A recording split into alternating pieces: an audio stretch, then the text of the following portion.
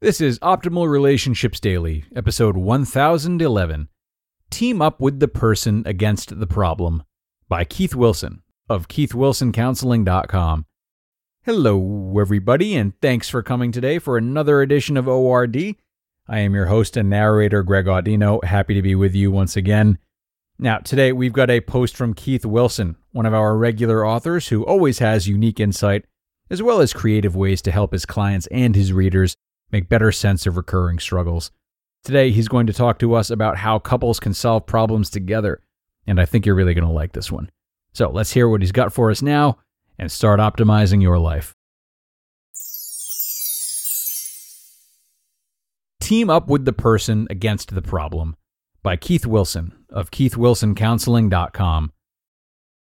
If you get the opportunity to work with your loved one to vanquish the problem, don't mistake this opportunity for the problem itself. You could blow your chance because of the presence of your own problem. Let's say your husband has not been able to keep it in his pants. He's flirted with others, cheated on you, and generally made a mess of things. Now, you're sitting in a restaurant, having a nice meal. He leans over to you and says, "See that woman over there? I'm going to have a hard time keeping my eyes off of her." Before you lose your lunch, be glad he's telling you this. He's telling on his problem. He's trying to enlist you in a fight against it. He's not just a hound dog who'll never change. What he's exhibiting is a sign of progress. At the core of every problem is a piece that ain't ever going away, nor should it.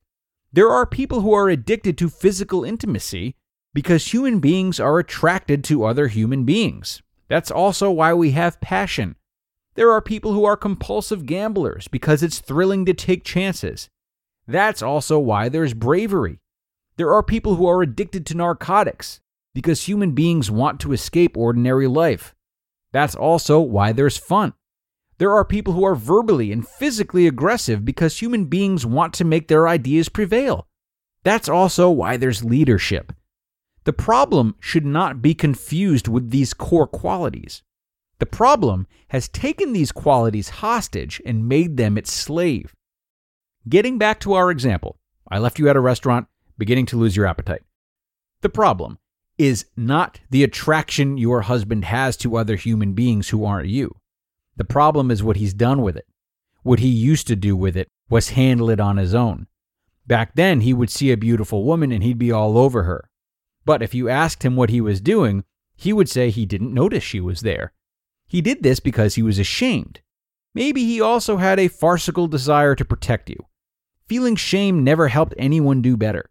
Shame drives people underground, and trying to protect you by keeping secrets from you gave you the indigestion you're feeling now. So, what should you do if he says he finds another woman attractive? Well, if you admire her, you should say you think she's beautiful too. If you don't, then in the most uncatty way possible, say, why? The idea is to take this dangerous situation, this bomb that's about to go off, and diffuse it.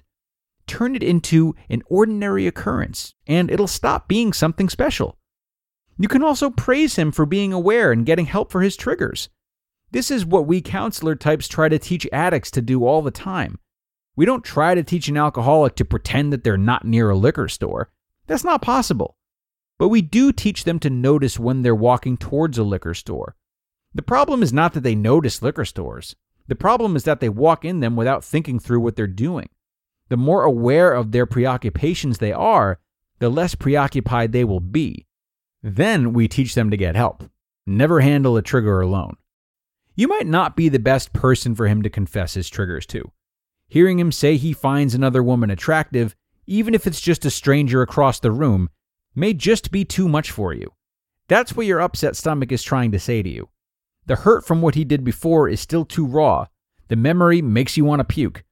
If that's the case, then this is how his problem possesses you and becomes your problem. You're being triggered when he says he's being triggered. At the core of your problem is a piece that ain't ever going away, nor should it. You're jealous because relationships matter and can be threatened by bad choices. That's also why we have fidelity. Your problem should not be confused with this core quality. The problem has taken your fidelity hostage and made it its slave. Don't try to pretend that you're not jealous. That's not possible. But do notice what you're doing when you're jealous. The problem is not that you're jealous. The problem is when your jealousy prevents you from teaming up with the person to fight the problem that's making you jealous. The more aware of your preoccupations you are, the less preoccupied you will be. If you can't do this, get help. Your husband needs help because he won't be getting it from you. You need to help because you're being triggered. Never handle a trigger alone. You just listened to the post titled, Team Up with the Person Against the Problem by Keith Wilson of KeithWilsonCounseling.com.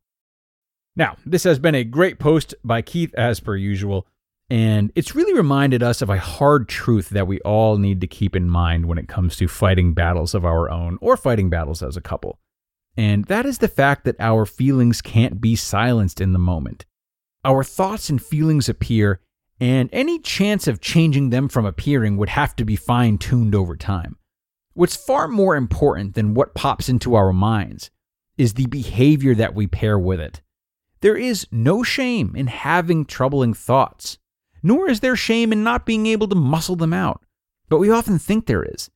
This very fight we get into with ourselves only accentuates shame and creates a new network of those troublesome self-destructive thoughts. Focus more on being open and accepting of thoughts and controlling your behavior instead, because that's much more possible to control, not to mention much more practical. This can be hard in relationships because, of course, we'd love to think that our partners don't have any thoughts that could possibly stand to compromise our bonds with them, but they often do. It's human nature. Being realistic about this and addressing it as a team early on, with pride put to the side, that is one of the best practices a couple can engage in. So with that, we're going to wrap up for today, dear friends. Hopefully this episode gave you something to think about and will help you to bring some good change to your relationship with yourself and your relationship with others. And do be sure to come on back tomorrow where I will have another post for you, another opportunity to enhance your relationships. That's where your optimal life awaits.